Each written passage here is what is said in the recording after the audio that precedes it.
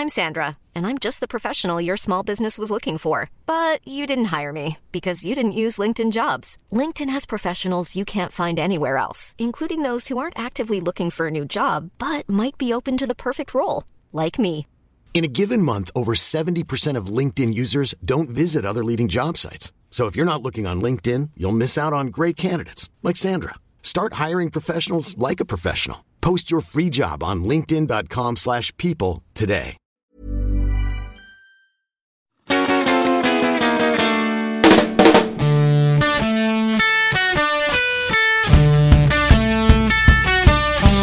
Ladies and gentlemen, welcome to the Football Rebel preview show, sponsored by Bet365. My name's Marcus Speller, Jim Campbell's here. Hello. And Luke Moore's here. All right. Let us get underway.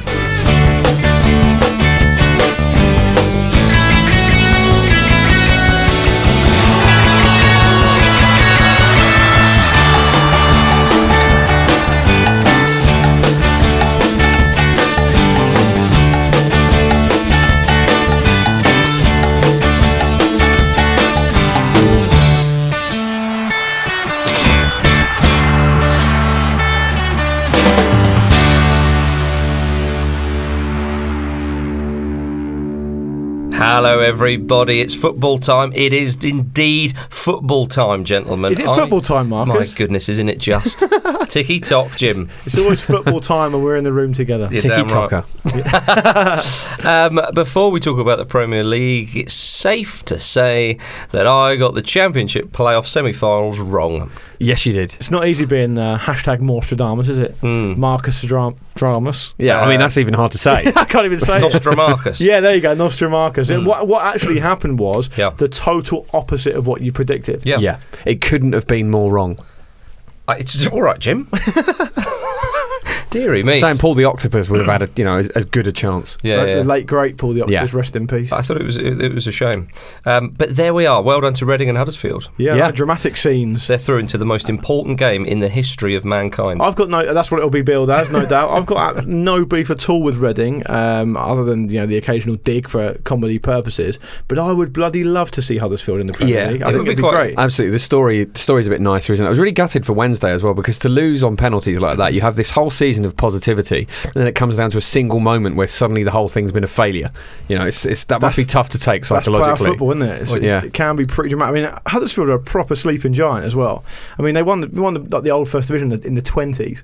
It's fantastic to see. So hopefully they'll get back up there. I'd like to see them do it. Jim, get a load of this. I used to support Sheffield Wednesday. That's the truth. Is that true? Did you? I did. It's the final day of the Premier League season on You can't Sunday. brush over that. What's the story there? This is some sort of 90s nostalgia vibe, isn't it? I've got the kits to prove it. Yeah, as well. there we go. That's a revelation. There's a chance that I've supported one of your clubs. There is a chance. Are you talking to us or the listeners? Everybody. Everyone. No, absolutely everybody. Wow. Lover of football, me. It's the final day of the Premier League season this weekend. A little reminder, ladies and gentlemen, for something that we will do on the podcast at the start of next week, that we did our predictions at the start of the season. We put them in an envelope. They are going to be de-enveloped at the start of next week. We'll be reading them out. Or opened, if you like. Yeah, I've wanted to be a bit more dramatic. Tudor. Do you want a little rundown, a reminder for the listeners of what we actually predicted upon? Fire away. We did Premier League top four in order. Where will Leicester finish?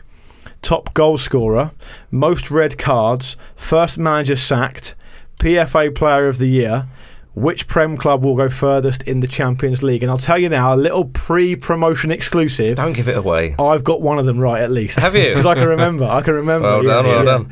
So that's most red cards for an individual player. But the problem is, Marcus and Jim, I fear quite badly that I've got a lot of them terribly As wrong. we all do. Yeah, naturally. So there we go. But sometimes, though, if you get close, you've had a punt and you're nearly right, that's good enough. Yeah, I think so, yeah. Considering. It depends how the others do, I suppose. That's very true. Chelsea are playing Sunderland on the weekend. Now, this almost doesn't seem fair, does it?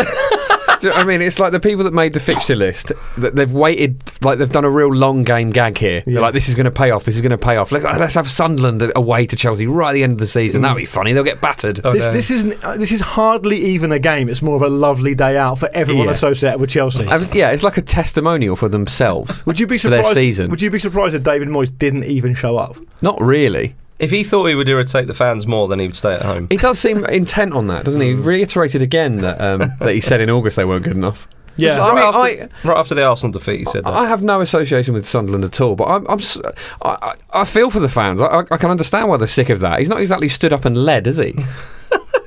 I mean, you're right. He did reiterate after the Arsenal game that he's thought all along from August, reminded us that from August he's thought that they were going to fall short. Yeah. What I love about that is he's basically said, well, I've told you so, and I'll explain why. I didn't think, in the last final few weeks when we were going to go down, I thought, we're in trouble. Yeah. I've always thought this. Yeah.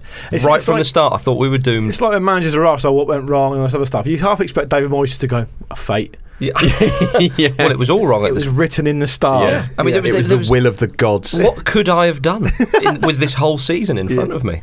I don't know. Well, do you think? I mean, they're gonna have a dreadful time at Stamford Bridge, aren't they? The only sort of slither of a chance they've got is if Chelsea, and you can't imagine a Conte side doing this. But anyway, just indulge me for a moment of Chelsea just treating this as, like I say, a massive day out, a walk in the park, a lovely old time for everyone to parade the trophy around or whatever. And Sunderland somehow do what Crystal Palace did and beat them because they've taken their afterball a little bit. I mean, I don't even believe that myself. I'm just putting it out there to tick the box for the record. I think though you got players in there like Michy Batshuayi and Nathan Ake who want to, they've still got quite a bit to prove. If John Terry plays as well, he's, it might be his last. Well, it will almost certainly be his last game at Stamford Bridge. So he's going to want to, go out with a bang. I think they'll probably be quite fired up. Do you reckon they'll party for the fans? Do you reckon they'll dish out a few? I don't know. I haven't checked the stats, but there might be a couple of players who need a game to get a medal or whatever. Yeah, maybe. So maybe he'll roll a few of those. I don't even know they still do that because in Europe now, don't they just give you out an amount of medals and you get to choose who you give them to? Right. I believe that's the case anyway. Okay. So I'm not sure if that is even the case, but I suppose Conte might want to play some sort of fringe players for this game. How many do you think Ronaldo demands for Madrid? Oh, yeah, I'll have 10, please. Yeah. I want one for every goal I score. Yeah. I heard. Or when the box comes in the medals, he just grabs it. I'll decide. Yeah. Well, because I've won all these for you lot. Yeah. I've heard that Chelsea, though, because you're right, I think we could see like an odd, decent performance from Sunderland, make it difficult to score against like they did against Arsenal. But I've heard if they do get a penalty, they're going to bring on Claude Makelele. Yeah, there we go. He'll miss it. Yeah. But he got the rebound. Obviously if Chelsea win, they'll notch up. How many? 93 points. It's not a record though, is it? 95 is the record held by Mourinho's Chelsea in his first season. 93 points is a fantastic tally. But can you imagine Mourinho giving him a bell? Just wanted to. Hi, Antonio. Is it 5 points for a win? Isn't it? I just wanted to ring you up and congratulate you on your title win. Thanks for it, Jose. I really appreciate that. Oh, just quick before you go. How many points do you get? 93. Yeah. Fantastic. This is Sunderland. If you do think Sunderland are going to upset the odds, and it would be the most futile result in history. But they're 18-1 with Bet365 to finish their season with a bang and beat the champions at Stamford Bridge. £10 returns £190 including stake. A lot of money on return there, and for good reason. For very good reason. Arsenal face Everton in possibly the most intriguing game of the weekend for some. Now, this is great, and I think we all want this to happen. I think Arsenal fans would as well. If Arsenal were to draw 1-1 with Everton and Middlesbrough won 2-0 at Anfield, that's the tricky bit. We'd see Arsenal and Liverpool play each other in a playoff for the last Champions League spot at a neutral venue. This is because they have exactly the same, or would have exactly the same stats, same points, same goal difference, goals scored, obviously goals conceded. That is incredible that they're so similar with the stats. I understand that we need an enormous result in Middlesbrough winning at Anfield, but Jim, come on. Is there a way we could get buy-in in this? But Jim, as an Arsenal fan, you'd take that scenario now, wouldn't you? You'd take it over not qualifying. Yeah, it'd be very nervy, but you'd rather. But if I said to you now, you can.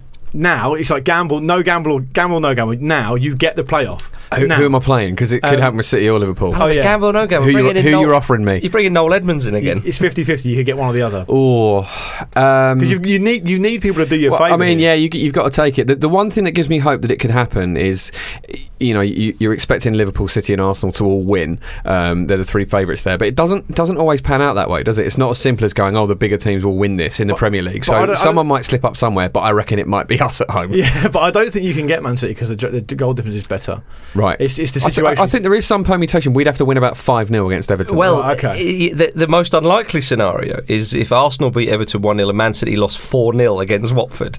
Both of them would have the same points, the same goal difference, the same goal scored, blah, blah, blah. Okay, so it can So it could happen, but that's Unlikely. extremely unlikely. I'm not going to make the case for Watford to. I'm sure we'll come on to Watford and their manager in a minute, but I'm not going to make the case for Watford to do the business. But if you look at I think I might have said this before, but this season, if you look at the profile of teams that Liverpool have been beaten by, Crystal Palace, Leicester, they lost to Hull, they lost to Burnley as well, didn't they? So I mean, it's not beyond the realms of possibility, and we've seen teams over and over again, and even this season with Sunderland against Hull, once teams have been relegated, pressure's off. I think Patrick Bamford's fired up, as there we we've go. seen. He is the Incredible Hulk. well, yeah. I mean, if he got a hat trick, then Arsenal would be, and Arsenal, did the business and whatnot, it'd be fine. Now, however, and I think this is actually the most likely of the three scenarios. Liverpool beat Middlesbrough 3-0. Right, we see that happening. Man City draw 3-3 against Watford. Both sides would have the same points, same goal difference, blah de blah. So you've got three teams that. Two of the three. They would have to have a playoff, right? Because otherwise one team goes into the playoff of the Champions League and one goes straight into the draw. Yeah. So if Arsenal were to do the business and Liverpool beat Middlesbrough, as I say, and Man City draw, then I think Arsenal would nip in there. And the others would be. I think I'm right in saying so that. Much narrative. You don't sound that sure, Marcus. Yeah, and it's your responsibility. It is, yeah. But if Middlesbrough, but if Man City drew 3-3 with Watford, that could be one of those crazy games. Last game of the season, Watford thinking, "Hey, Mazzari's going. We're loving that." And Man City like to score a few. They look a bit dodgy at the back. I think that's the one that could happen. Yeah. I don't think any of them will happen. Well, we certainly hope they do. And I'm putting my eggs in that basket right now. How good would it be? It would be fantastic. But in a way, it's almost. You can almost imagine the Premier League doing this, just trying to keep the season going. Yeah, it's like a 39th game through the back door, basically. Yeah. It would be fascinating to see a playoff. We were talking about this on Thoughts Around yesterday, weren't we? Just any sort of Premier League playoff, regardless of what it was for. I've never seen the like. It's never happened, has it? So it's just always good to see something new, isn't it? It's like a Champions League referendum. Yes, it is. In a way. Yeah.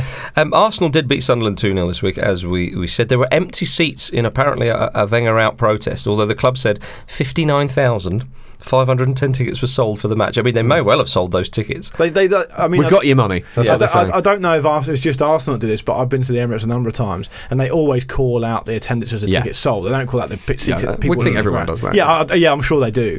But clearly there weren't that many people in the ground on that evening. I mean, it's funny they picked that game to do it, because I mean, it's probably the most boring game around.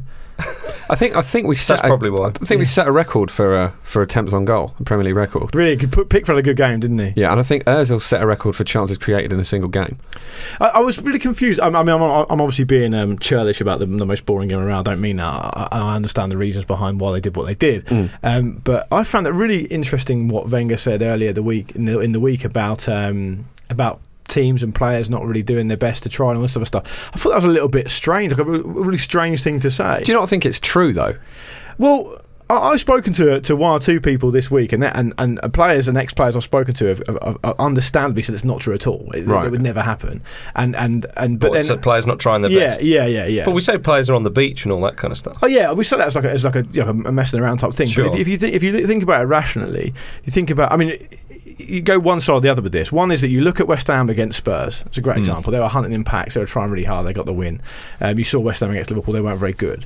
And they weren't really right at the races. But there can be a number of reasons for that. And the person I spoke to said to me, well, the thing is, a lot of these players at mid-table clubs now, at this stage of the season, a lot of them are playing for their futures, really. Yeah. The turnover of managers is so high, and the sort of insecurity in terms of employment is so high. You'd have to be mad to not. But then at the same time, you sort of think, well, I'm not sure, that might be a bit far-fetched. Well, it could be that those nerves set in, affect the players, and you have a team like West Brom, who, they're basically safe, and they've just fallen off. They're in terrible form, aren't they? They've lost a lot of games of late, and I wonder if does that sort of nervousness about where am I going to be next season affect their performances, and then give the impression that they're on the beach, as we say. Maybe it could be that. And the thing is, the ex-pro I spoke to, ex-international footballer, said to me, I've never sat in a dressing room where that had happened, and if I suspected it had happened, I'd be really, really unhappy about it. So it's just not the cut. You want, whenever a player steps on the pitch, the way they've got to the level they're at now, They would never have got to that level with that sort of attitude. Yeah. It's just unthinkable to happen. Now, I do think that sometimes you have players who, if you like, down tools because of a contract situation or because of an individual like issue, they want to leave the club. Someone like Payet, and more often than not, they're just not picked because the team can't handle. They cannot legislate and cannot afford to have a player not at the races. I don't think anyone's suggesting though that teams sit in a dressing room before a game and go, "Oh, we won't really bother with this one, lads." Is it not more of a psychological thing people are pointing towards? I think it must be a subconscious. So yeah. I said to him, the player I'm not going to name, I said, as the manager, if I come in and said, look, last day of the season, whatever, blah blah blah, or head of a big cup final, whatever, just make sure you don't get yourself injured today. And he said, no, it's never happened. Never. So maybe he's protecting his own own reputation. I mean that's obviously that individual player that you're talking about, whose name I don't even know, and I'm not asking to know. But having spoken to a couple of journalists, I remember there was one who said there was a particular player who was a bit of a Premier League journeyman and played for some of the top sides in the Premier League, and he said he suspected that this player just actually wasn't trying. Right. And he said, I actually stopped watching the rest of the game and I just had my eyes on him. Right. And he said that player was not trying. Right, okay. That was, for whatever, this is all kind of he said, she said sort of stuff. But I think... Fascinating stuff, though. Well, it is. I think you're right, Jim. I think that if it's the last day of the season and you've got nothing to play for, then you might not just naturally, as a human being, be up for it, as you would be for a semi-final of a cup. They're all playing Monopoly on the pitch. It's the last day of school. Exactly. Why not? Someone's brought a Game Boy in, the rich kid. Going back to the game, which is all of them. Yeah, well, it is now. Going back to the game though, Everton's away form is actually pretty bad, isn't it? Yeah, and they're also not really playing for anything. No, but whatever happens, they're going to finish 7th, aren't they? So, I mean, you'd fancy Arsenal to really... I mean, they're going to be so up for it. It's unreal. And the interesting sort of subtext, the narrative and subtext of this, which we also like, maybe too much, some would say, and some have said, probably fairly. But we're going to continue with it, is the Sanchez versus Lukaku Golden Boot shootout. Yeah. I'd expect a hat-trick from both players. Yeah, at least, minimum. Prove you're trying. Exactly. But that is something to be said, though. And I think that if Sanchez's teammates... Obviously, they're playing. Arsenal have got something to play for here, and they need to win that match. That's fairly obvious. So fair enough. But they will want their teammate to win the Golden Boot. Yeah, of course. I'm sure they will. Of course. And he'll want it himself. Sanchez is a type of character he'll be up for that. Oh, absolutely. And Sanchez is, he's never not motivated. But the more you can chuck at him for him to win and go after, then great. And on the other side of the pitch, you got Lukaku, who's had to face sort of criticism for being a bit of a flat track bully this season, not producing in the big games. We talked about it a while back, didn't we? He got a couple of goals against Man City. That's about it, isn't it? Something like that. And so he's got a real motivation as well to get ahead of potentially. I mean, Everton fans won't thank me for saying this, but potentially ahead of a move to perhaps an even bigger club in the summer. So it's all there. It's all there for everyone. Arsenal are 4-9 to beat Everton with Bet365, and so £10 will return £14.44, including stake. There we are. Manchester City, of course, playing Watford. Watford will part ways with Walter Mazzarri after this season. There was rumours in the media that some players, it was suggested, wanted to leave if Mazzarri stayed. Yeah, and his lack of English hasn't helped matters as well. I saw a journalist paint a fascinating, I forget what it was now, paint a fascinating portrait of Walter Mazzarri. They sort of describe him as this guy who sort of wanders around the training pitch like chain smoking, but at the same time gets all the players to just work really hard. He doesn't really sort of step in and get involved himself, and also as you just touched on, Marcus, apparently there's a bit of a barrier between the manager and the players. Yeah, I think the article I read, I don't know this for sure, but the article I read intimated that he sort of sideline Troy Deeney a bit too much as well, who's a big figure there, obviously captain and an important player for them as well, isn't he? And he seems like Troy Deeney's got this reputation, I don't know him, but he's got this reputation as being this reformed character. Obviously spent a bit of time inside, lost his way a little bit, and is now really, whenever you hear him on Five Live, which he does a little bit here and there, talks very sort of impressively about how he's turned his life around and the example he sets at the club and stuff like that. So I wonder if that was a bit of a divide and conquer Mourinho style move by Mazzarri, which may not have paid off. Troy Deeney's been so crucial. He has. Absolutely. For a long time. But just to finish up on that point, though, I mean, it'll be 12 managers in 9 years for Watford when they hire their new manager, and that sort of Pozo family type model does seem to work very well for them. I mean, they're going to. Yeah, it's so strange, isn't it? They're going to stay in the Premier League. Surely it's going to run out at some point. But that said, they'll probably just make a decision early and sack someone halfway through a season and get someone else in, and it might repeat itself. But Jim, I did that special with Professor Chris Brady. I actually asked him about that. I said, is the conventional wisdom in keeping hold of managers and keeping consistency and stuff? Everyone just seems to assume that that's always the best way. And is there actually any evidence for that? And he said, no, there's no evidence for it at all. He said that there's a pretty good measure you can work on, which is after 8 games or something. It's about 8 games. If the manager is polling or gaining less than 0.8 points per game, you better just to get rid of him there and then. He's unlikely to turn it around. Interesting. And so it's actually not true that you should always stick with a manager, and that's probably why clubs don't.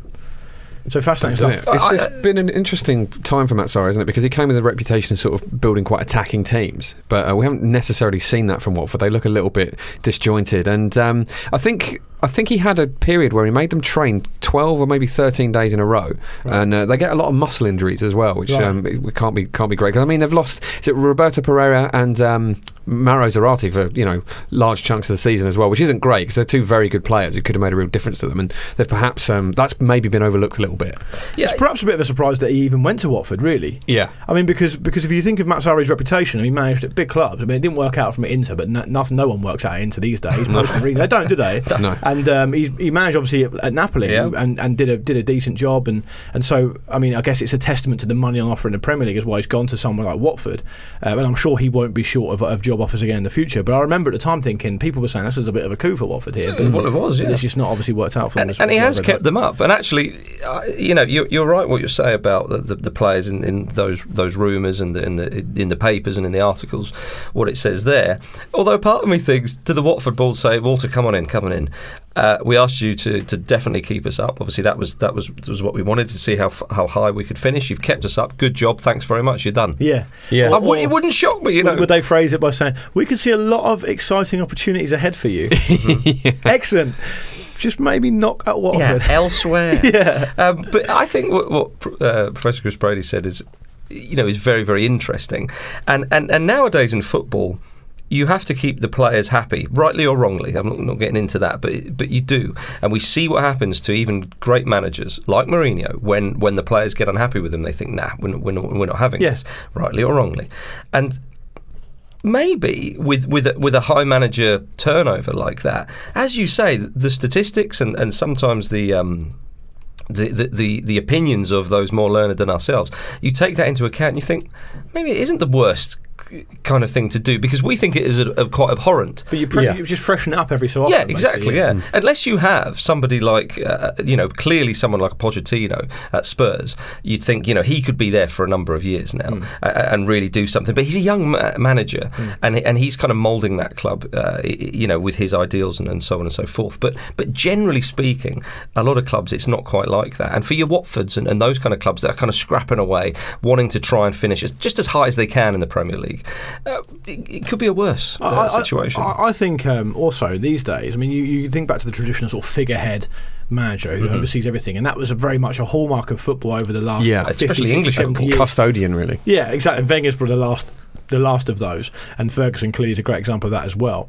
You wonder with all the sort of demands on footballers and managers and clubs now commercially, you wonder if it's actually even possible for a manager not only to stick around for that long, generally speaking, and two, to actually be able to do all the roles and perform them all without a big support network. And so that's maybe what we're seeing now, a bit of growing pains around management and how the role itself is now being redefined in the modern era, I suppose. Yeah, well, and look, if a player's not performing well and he has a season, or the reason why I say a season, because of the transfer window, that dictates the play. But if he has a poor season, the club think, no, you're not for us, and sell him. Yeah. Well, we see a manager is kind of a bit like a player now in that kind of sense, perhaps. But interestingly, Pep Guardiola, he said that if he had had a similar season with Bayern or Barcelona, or as he put it, at a big club, make what you will of that, he would have been sacked. Now, I know that's different because Bayern are clearly the biggest and best side in Germany, so if he did finish, say, third, wherever Manchester City may finish, that's clearly not good enough. And Barcelona, again, the first is a must. Second, well, depending it's a different playing field. Yeah, exactly. Completely. Maybe he's being harsh on himself, old Pep. And I think it's probably maybe a little bit of a translation thing there. Not a translation, but the fact that it's not his first language. He probably didn't mean to say at a big club. No, of course. At another big club or something like that. You can easily see that being the case. But the tabloids jumped on that. Yeah. They jumped on that earlier in the week, I remember. But and also the fact you've got to factor in how long City took or how hard they worked to get Guardiola in the first place. I mean, there's no way. I mean, he could have finished 10th or whatever, and they still would have kept him because they would have believed in him so much because they worked so hard to get him. Took so long to bring him to the club in the first instance. Also, it's very different, isn't it? Because at Barcelona, that club has been built up partially by him, because he'd been there a long time before he actually took over as manager. So, like everything was ready for him to succeed when he first took over officially. At Bayern, they were just off the back of a treble-winning season, so everything was in place. This City team needs rebuilding. I don't think there are many sort of City fans that would argue with that too aggressively. It does need some work done to it, and it has to be a long-term project for Guardiola. That's what they want from him, and I'm sure they're reasonably happy with how it's gone. They'd probably want to have won something, but it's not been a disaster, is it? There's another dimension to this as well, which is the Barcelona and Bayern Munich example. You're talking about two teams that are already super clubs. Yeah. Was that Man City? I don't mean to denigrate them, but they're still making that transition into being a super club, and they want that type of manager to take them there, don't they? Definitely. And so I fully imagine that Guardiola will be there as long as it takes. It's funny, isn't it? The start of the season, the headline was all about how it's going to be Pep versus Jose, and it just hasn't really panned out that way, has it? No. They've really they've really threatened each other. Yeah, it's true. Although I tell you, one man who would have been happy if Guardiola lost his job would have been Joe Hart. Yeah. Yes, I will come back, I think. Let's give it another go. We're going to talk more Premier League, of course, after this. If you thought the only way to get a more defined jawline with natural-looking results was through surgery, think again. Juvederm Volux XC is a non-surgical injectable gel filler that improves moderate to severe loss of jawline definition and can help you achieve natural-looking results with little downtime. Even better, this improved definition lasts up to 1 year with optimal treatment. No maintenance required. Improve jawline definition for a smooth, sculpted look with Juvederm Volux XC. For important safety information and to find a licensed specialist, visit Juvederm.com. That's JUVEDERM.com. Not for people with severe allergic reactions, allergies to lidocaine, or the proteins used in Juvederm. Common side effects include injection site redness, swelling, pain, tenderness, firmness, lumps, bumps, bruising, discoloration, or itching. There's a risk of unintentional injection into a blood vessel, which can cause vision abnormalities, blindness, stroke, temporary scabs, or scarring. Talk to a licensed specialist to find out if it's right for you. Hiring for your small business? If you're not looking for professionals on LinkedIn, you're looking in the wrong place. That's like looking for your car keys in a fish tank. LinkedIn helps you hire professionals you can't find anywhere else, even those who aren't actively searching for a new job but might be open to the perfect role. In a given month, over 70% of LinkedIn users don't even visit other leading job sites. So start looking in the right place. With LinkedIn, you can hire professionals like a professional. Post your free job on linkedin.com/people today.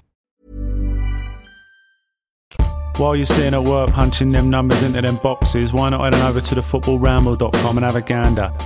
You'll find more highlights than a night at Crystals. Welcome back to the preview show, everybody. It's now time for emails with that man, Luke Moore. Yeah, I will take the emails in Pete Darlison's absence. Did you put them in your email bag? I did put them in my email bag, and I've taken them out ahead of time as well. So bear with me here. We've got a long one to start with, as the actor said to a bishop. I only said that because Marcus was drinking water at the time, so I thought I'd try and stitch him up.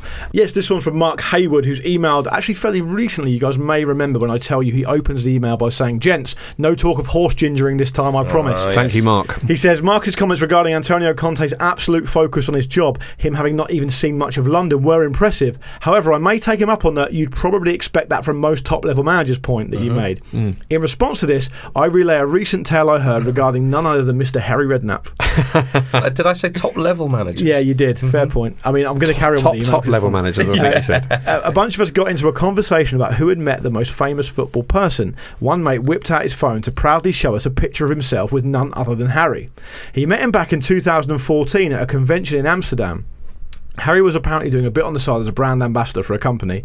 He was, of course, QPR manager at the time, and combining the date stamp on the photo with a little research shows that it was just a matter of days, and I mean days, before QPR's opening game of the 2014-15 season, their first back in the top flight. My mate recalled the conversation quite well, asking Harry what he was doing there, just saying hello to everybody, and inquiring if he should in fact be back at the club preparing for the season, to which Harry replied, and I'm paraphrasing here, "No, it's not healthy to be there the whole time. I get away occasionally to do other things, and I encourage the players to do the same. It actually makes us more focused, to be honest." Yeah. Putting aside the perhaps questionable arrangement of this, 2014-15 would of course be the season that Harry left in February with the team in 19th, with them going on to finish the last position and be relegated to the Championship, from which they are yet to return. Good thing Harry stayed focused. Who knows what could have happened? Yeah, that's right. He'd have kept them up though, wouldn't he? Had he stayed the whole time? Probably as we know. would. Somebody, a very, very well-respected journalist, another one that I was chatting to recently, was... We're name dropping all over the place. Well, you shouldn't say that. Sure. Job title dropping. Yeah. Yeah, true enough. But he was sat with Redknapp at dinner recently, and he was just talking football tactics and that kind of thing. And he was asking Redknapp about the game that because Redknapp was in charge of Spurs and did well there. Yeah. The game where Spurs went 2-0 down away to Arsenal, came back and won 3-2, and he said, "Oh, what was the chat at half time?" and blah blah blah. And Redknapp couldn't remember the game. Really? That's crazy. Which is, wow. Well, he has managed a lot of games, to be fair, and he is quite old now. Yeah, but that game, that should big be one. one of his jewels. I know, yeah, true. Listen, I've got another one here from AJ. He says, "Hi chaps, couple of anecdotes on the subject of footballers tipping and random acts of kindness. In the glory days of the early 2000s, a simpler time, and while a student at Nottingham University, me and my mates would regularly spot Forest and England legend Des Walker at various student nights in the city. One night, fueled by £1 pints, me and a couple of friends proceeded to talk to old Des about a variety of football and non-footballing topics. As the night ended, we all left the bar together to head on to the nearest kebab shop, where Des kindly bought all three of us a chicken shish kebab, including salads. You get salad for free anyway. Yeah. Very generous of him and much appreciated by our skint students. Another night outside the same bar, and again full of heavily discounted lager, I spotted former Leeds striker Noel Whelan chatting to a couple of hotties. After 5 minutes, me talking to him and annoying him, he put his hand in his wallet and pulled out a crisp £20 note and offered it to me on the proviso I left him alone. Suffice to say, I took the money and headed to the kebab shop. Yeah, of course. Great. He said, good times. He met up with Des Walker and got another free one. He ends the email with saying, keep up the doodling. Cheers, AJ. Yeah, we would. Oh, thanks, AJ. He also, back in the motherland of Essex, I once played a season in front of someone I believe you know, the one and only Pav, great man, great keeper. The ex-Football Ramble keeper, no less. That's right. Name dropping himself, AJ there. And I've got a couple of quick ones here. Lads, first time email a long time listener. Listened to Monday show and particularly enjoyed Sven having his own music collection. To my delight / horror, I'm scrolling through Facebook and I saw the attached picture. Yes, that's right. Noel Edmonds is at it as well with his own calming music collection. Oh no. I haven't heard it, but I think we can all agree it will be terrible. He'll play it at his house party. It also seems like it could be yet another thing Noel has done before Pete. Yeah, do you reckon he asked the universe to curate it for him? He probably did. That's from Grant Hall, a Toon fan in New York. And this final one from Andy. He says, back in 2006 I worked at a rather fine wine bar in Wimbledon Village called the Common Room, a favoured venue for local football folk, including the then Fulham manager Chris Coleman, whose then wife owned a neighbouring boutique. A regular at the bar, he would always leave change from a £20 note as a tip. On one day, the Fulham squad came in for an afternoon card game and bottles of beer and shots of Archers. Rowdy as hell, led by the shamelessly loud Jimmy Bullard, the bar remained empty all day as people came in, took one look at them and immediately left. The £300 tip left by the squad more than made up for it, though. That's from Andy. There you go. More footballers' tips. Not too bad. I wouldn't like to. I don't know if I'd like to go on a full beery session with Jimmy Bullard. No, it would be fun to start with, but he'd win. And I'd be happy with that. Marvellous. Thank you very much for your emails there, everybody. Why don't you bring your emails just in your hand to Hackney Empire on the 27th of May, fashion them into a paper aeroplane and throw them on stage. I mean, that might be a bit odd. Throw them at Pete. All right, don't do that. It'll seem less weird. Yeah, well, considering what we're going to throw at the audience, they might want to throw it. Well, less of that, the better. Saturday 27th of May, Hackney Empire. Still tickets available. So you get yourself down there. I mean, there'll probably still be a few tickets left on payday as well, I expect. But on Monday, we're going to send an email out to the people who've won the tickets for free. So look out for that.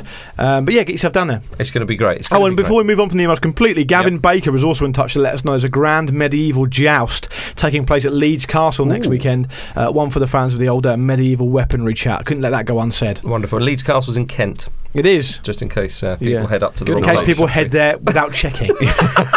I'm just driving to Leeds. I'm sure the castle's there somewhere. Yeah, it'll be obvious when I get there. There's a castle. Be massive. People always say that. Oh, Leeds Castle's in Kent. You think, okay, well, it's not going to be confusing, is it? Because you're going to check before you go. That's right. That's right. You're not doing a valuable public service there, Speller, is what I'm saying. Now, ladies and gentlemen, The race for 8th place, is it? we turn our attention away from the top 4 to the race for 8th place in the Premier League. It's the big one. It is the big one. Nothing to do with Kent or Leeds. No, exactly. Yeah. It was destined to go to Tony Pulis' West Brom, but they've lost 6 of their last 7, scoring just 3 times in that period. I mean, it's, on the beach. You can almost calibrate it perfectly for when you said they were going for Champions League. Yeah. Well, they obviously didn't want to. Do you want an update on how far off a Champions League spot they are now? I think we all know. It's 28 points. 28 points. Yeah. 28 points. Dream's over, mate. More than Sunderland have got all season. For perspective. Well, at the time of recording, Southampton occupy 8th. Leicester play Spurs tonight, so 8th spot looks unlikely to change hands. If Leicester don't get hammered, they'll be in contention. So Southampton are in pole position, and they face Stoke. West Brom, they're away to Swansea, and Leicester are at home to Bournemouth, fellow 8th place contenders. What an 8th place battle that is. I mean, really, you got to look at Southampton as the favourites for that. Battle of the South Coasters. Sometimes, Jim, you have to build your own narrative. Quite, yeah, very much so. We've been doing it for years. Yeah. I mean, if Leicester do get anything at Spurs, they'll have a decent chance. Well, going back to Leicester, right, just while we're talking about them, so not going back to them, did you see Jan Cormigan scored the penalty at the weekend for Reading, wasn't it, to go through? Do you remember it was him that missed that Panenka penalty for Leicester in the playoff semi-final against Cardiff in 2010? I don't remember that. We've been talking, do you remember? Was it not Watford? No, it wasn't. It was for Leicester. Like, No, is it against Watford? No, it was against Cardiff. Oh, sorry. Stuff was it against Watford? At that club. Yeah, it does. We had the email, didn't we, from a Stoke fan saying, look, this is what's happened to Stoke. Essentially, we've finished bang, bang, bang every season. This is what's happened to Leicester in the same period of time. Yeah. But so, I mean, it does happen. Just nice to see him actually put one away, even though we're still not a brilliant penalty. Did you know that Leicester Castle's in Surrey? Just what you mentioned Swansea. I quite like Swansea's price to beat West Brom this weekend. They're evens with Bet365, so it's the double your money deal. £10, their returns £20 including stake. I think Swansea are cock a hoop at the moment, and West Brom are in terrible form. Do you like the fact that Paul Clement is going to wait for Chelsea and all the season to finish, and then have a go and try and get John Terry to sign for the Swans? Yeah, there's talk of that. There's also talk of Bournemouth, isn't there, for Terry? There is, or Terry himself said that he might. Can I make an ill-advised prediction? Yeah, I think John Terry will get massively found out if he signs for any other Premier League club. I think you saw him against Watford. Yeah. He looks so slow. He's 36 now. I know, I'm not denigrating the guy. He's an amazing career. He's fantastic, one of the best Premier League defenders ever. One of the best defenders in Europe of his generation. No question about that. But he looks so slow now. It's unreal. And I think teams should act with absolute caution before they sign him. I think he's put that story out there that he might retire for good reason. I think he probably will. We've all had rumours, though. We've had rumours when it was first announced. We had rumours that he'd already done a deal with West Brom. People have said Bournemouth as well, haven't they? Yeah. And now you're talking about. Well, Paul Clement says that he's going to try and get Terry to sign for him. But I wouldn't. I'm just saying, it's a layman's point of view from watching him. I just think he looks too slow now for the Premier League. But one thing it is worth mentioning is the fact that he is clearly going to be a hugely valuable member of any team he goes to, and just in terms of his experience and how good he can be around the club and stuff like that. So that's why he might be better off just staying at Chelsea and being part of it there. I'm sure they wouldn't stop him. Yeah, definitely. Manchester United play Crystal Palace, which doesn't have any bearing on anything, which is what Jose Mourinho is trying to say. He wants this one moved to help them with the Europa League. Of course, all the games are being played on the Sunday. He wants it moved to the Saturday. Well, he's been even more dramatic than that, isn't he? He hasn't even said that. He said, I would like it moved, but I haven't asked the Premier League because I know when a battle is already lost. There's no point. Yeah. Everywhere else in Europe, there might be a point. It's a real sulk, isn't it? But also think about those Palace fans who've booked all their travel up to Manchester for that day. I mean, exactly. I mean, saying we are sixth, Palace are safe, it doesn't matter. I mean, you've still got to play the game. Exactly. Absolutely. Yeah. It's really childish and undignified, and I've said this a few times in the last few weeks, but it's just getting more and more sort of just undignified. Well, it is undignified is the word. Saying things like, requesting that Big Sam shows that he's a good friend to Mourinho. I love that. Those quotes are so funny. I know he's saying that under sort of the cloud of a joke, but you know what he's like with his games. Jim, let me finish. He says he wants him to go slow and tells Zaha to go slow, leave Ben Benteke at home. I hope he goes soft on us. It's just madness. It's pathetic. I mean, it really is. By a man who's managing the most expensive squad in history. Can you imagine Sir Alex Ferguson saying something like that? No. I mean, don't get me wrong. Ferguson loved a mind game, and he loved to try and pull the strings. Ferguson would say this in a more dignified way. No, not even that. Ferguson would say this stuff if he knew his team needed to get something and another team somewhere needed to get something. Just almost in the way that Wenger sort of did it in a ham-fisted way about this Liverpool-Man City thing. Yeah. That's what Wenger was essentially doing, wasn't he? When we talked earlier about Wenger talking about teams not trying hard, he wants to get the other teams to try really hard against Liverpool and Man City. Yeah. So that type of thing. Ferguson used to do that all the time. Yeah. And he also used to have a few battles with the FA and the Premier League here and there in terms of scheduling and that sort of thing too. But it doesn't. If you're essentially saying the game doesn't matter, just play what you're going to do and play a load of young players, which is basically what Nicky Butt's academy players. Well, it's what he's going to do anyway, isn't he? He's going to play a load of I like players how he's never heard of. he said Nicky Butt's academy youngsters. Now, clearly Nicky Butt is, in charge of some of the academy teams and whatnot. It's not Nicky Butt's academy. No, it's a load of defensive midfield. Has he got the franchise? Yeah, that would be fantastic. That would be great. Pele loves it. He's a patron. Oh, Mourinho's done a bit of all this before. He's done a bit of Redknapp always used to do it at Portsmouth. I'm sure I've mentioned it before, but when Redknapp wanted to give a sort of signal to the chairman that he wanted some more cash, he used to always put 2 goalkeepers on the bench. I've not got anyone up to standard to play on the bench, so I've got 2 keepers on there. There's absolutely no point putting 2 keepers on there. I thought you were going to say when he signals to the chairman that he'd literally do those kind of hand signals you see people down at the Dogs doing. Yeah, up to the stands of the chairman trying to communicate with him that way. And Mourinho, even though he's like I say, he's spent an awful lot of money, Mourinho still isn't really very happy with the squad. He isn't happy with the amount of games they've had to play and all this other stuff. But I mean, it's Man United. No one's going to have sympathy for you, and you wonder what. I mean, they're going to have a big season next season. I mean, it's basically going to be shit or bust from United next season under Mourinho. Yeah. There's no. I mean, even if they have the League Cup and the Europa League, and he's talking about the Europa League being a big deal because United have never won it and all the other stuff. But realistically, it's not going to be acceptable for them to not finish in the Champions League spots next season, despite what happens with the Europa League. I don't know if you guys agree, but I do. That's how I see absolutely. it. I do agree. Graham Souness made some interesting points. He wasn't having any of Mourinho's claims that his players are tired. Now, obviously, his players are human beings, so they can get tired, and there's a lot of games. But Souness himself said he never felt tired during his playing days, and he said it's not that different to what it was. Now, make what you will of that, but he seemed to think that players only start feeling tired after poor results and when they're feeling sorry for themselves. Regardless of what Graham Souness has achieved in the game, and how much more knowledgeable about football he is than any of us, isn't there something fundamentally absurd about any human claiming to have never been tired? Yeah. Well, even a specific context he's talking about. I know You've got to remember, he played for Liverpool sides who were going far in the European Cup, and they didn't have the fitness like they do today. They didn't have the nutrition, and they have the pitches, and they have the technology, the facilities, all that stuff.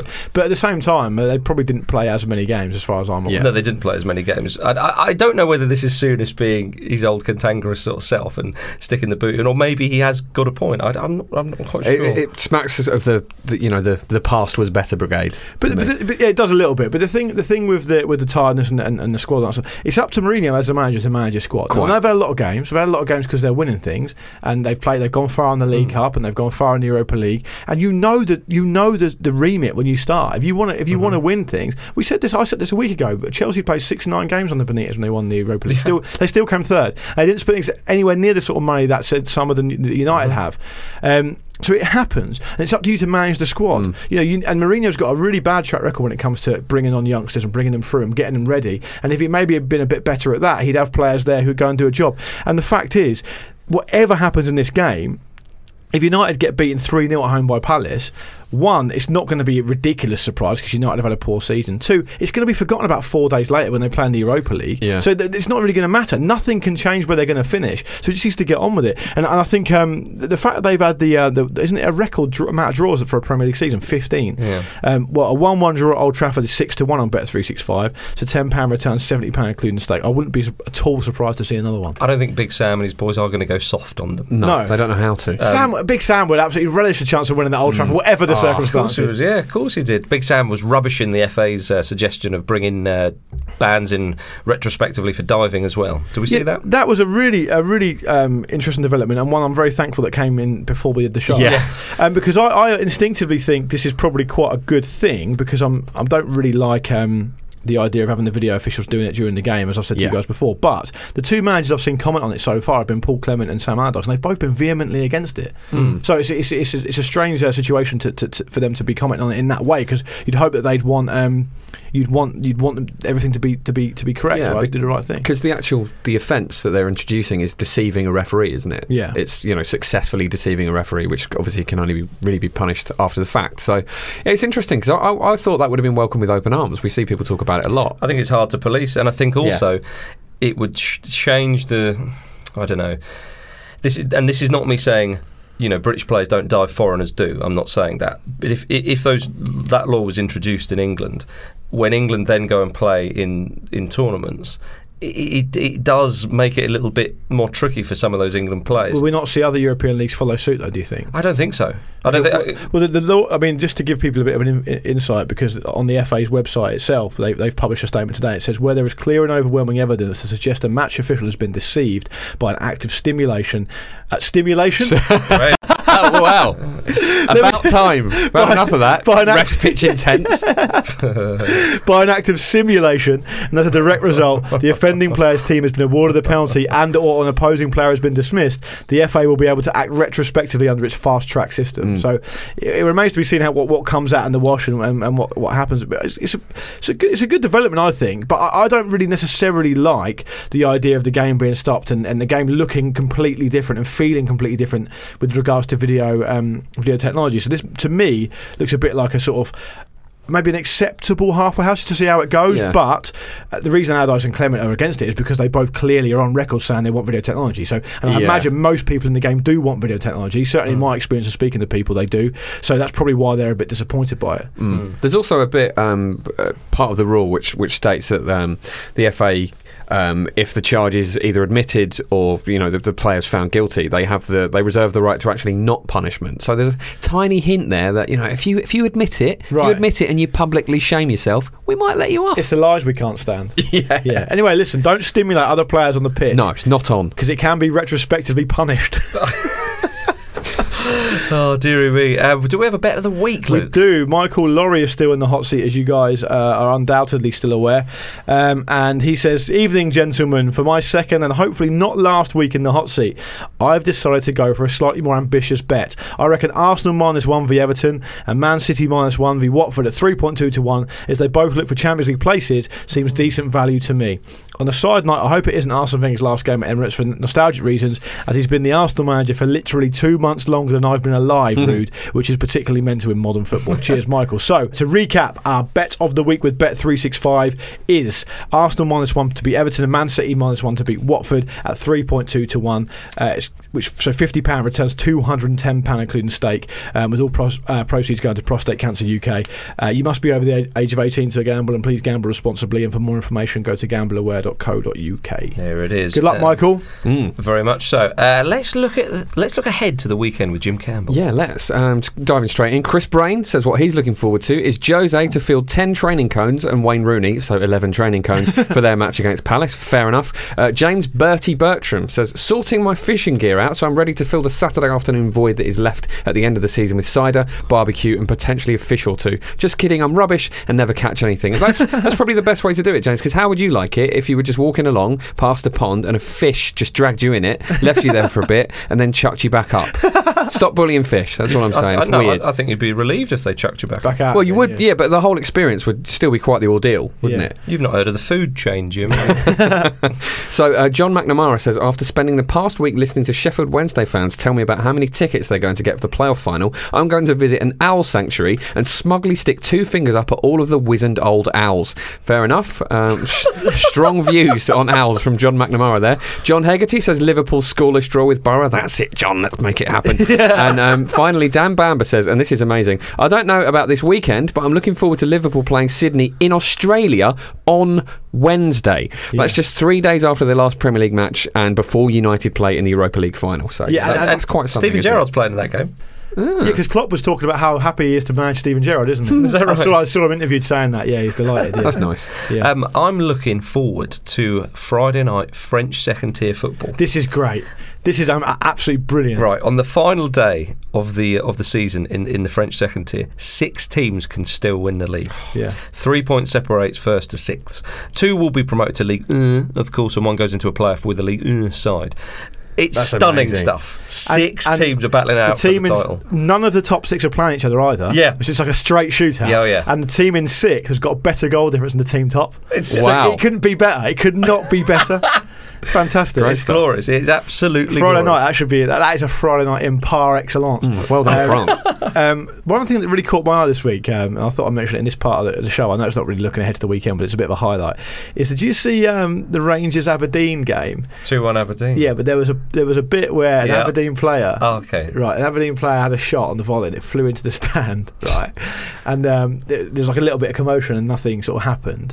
And the camera zoomed in on the stand, and there's this absolute wee gadgie has got the ball. He's legging it down the thing, legging it down the concourse, legs it down the stairs, just goes. And he's away. And this other fan tries to stop him, he just shrugs him off and legs it. And then I would be a bit of a stoppage because we need to get another ball. That's superb. Yeah. That was Aberdeen's first win at Ibrox since 1991, I believe. Wow. And Scenes. Derek McInnes, because before the game, I think the Rangers manager I think he was having a dig at Aberdeen or something, and Derek McInnes was just like, it's pathetic. What's he talking about? And went and beat them. There you go. Lovely result for the Dandies. Kashina's got a bit of work to do, then, hasn't he? Really? He's got a lot of work to do, I'd say, to catch Rogers Celtic. Someone was telling me that they were at a sort of dinner thing, Rangers dinner thing, and it was a day after, or even possibly the evening that Rangers beat, or that Celtic beat Rangers in the Old Firm most recently, and they called up Kashina to say a few words at this dinner for all these Rangers fans. And apparently he just massively blamed all the players who were also there. Did he? Just said, oh yeah,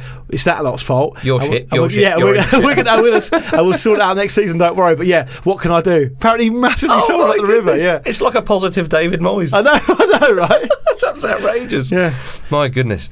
Any more? Nothing from me. Jim, you looking forward to Arsenal nipping into the top 4? I am hoping for Arsenal to do that. Yeah, we shall see. I'd love it. It would annoy those Wenger out people so much. Imagine they just wouldn't got top 4 FA Cup final win. Yeah. Yeah.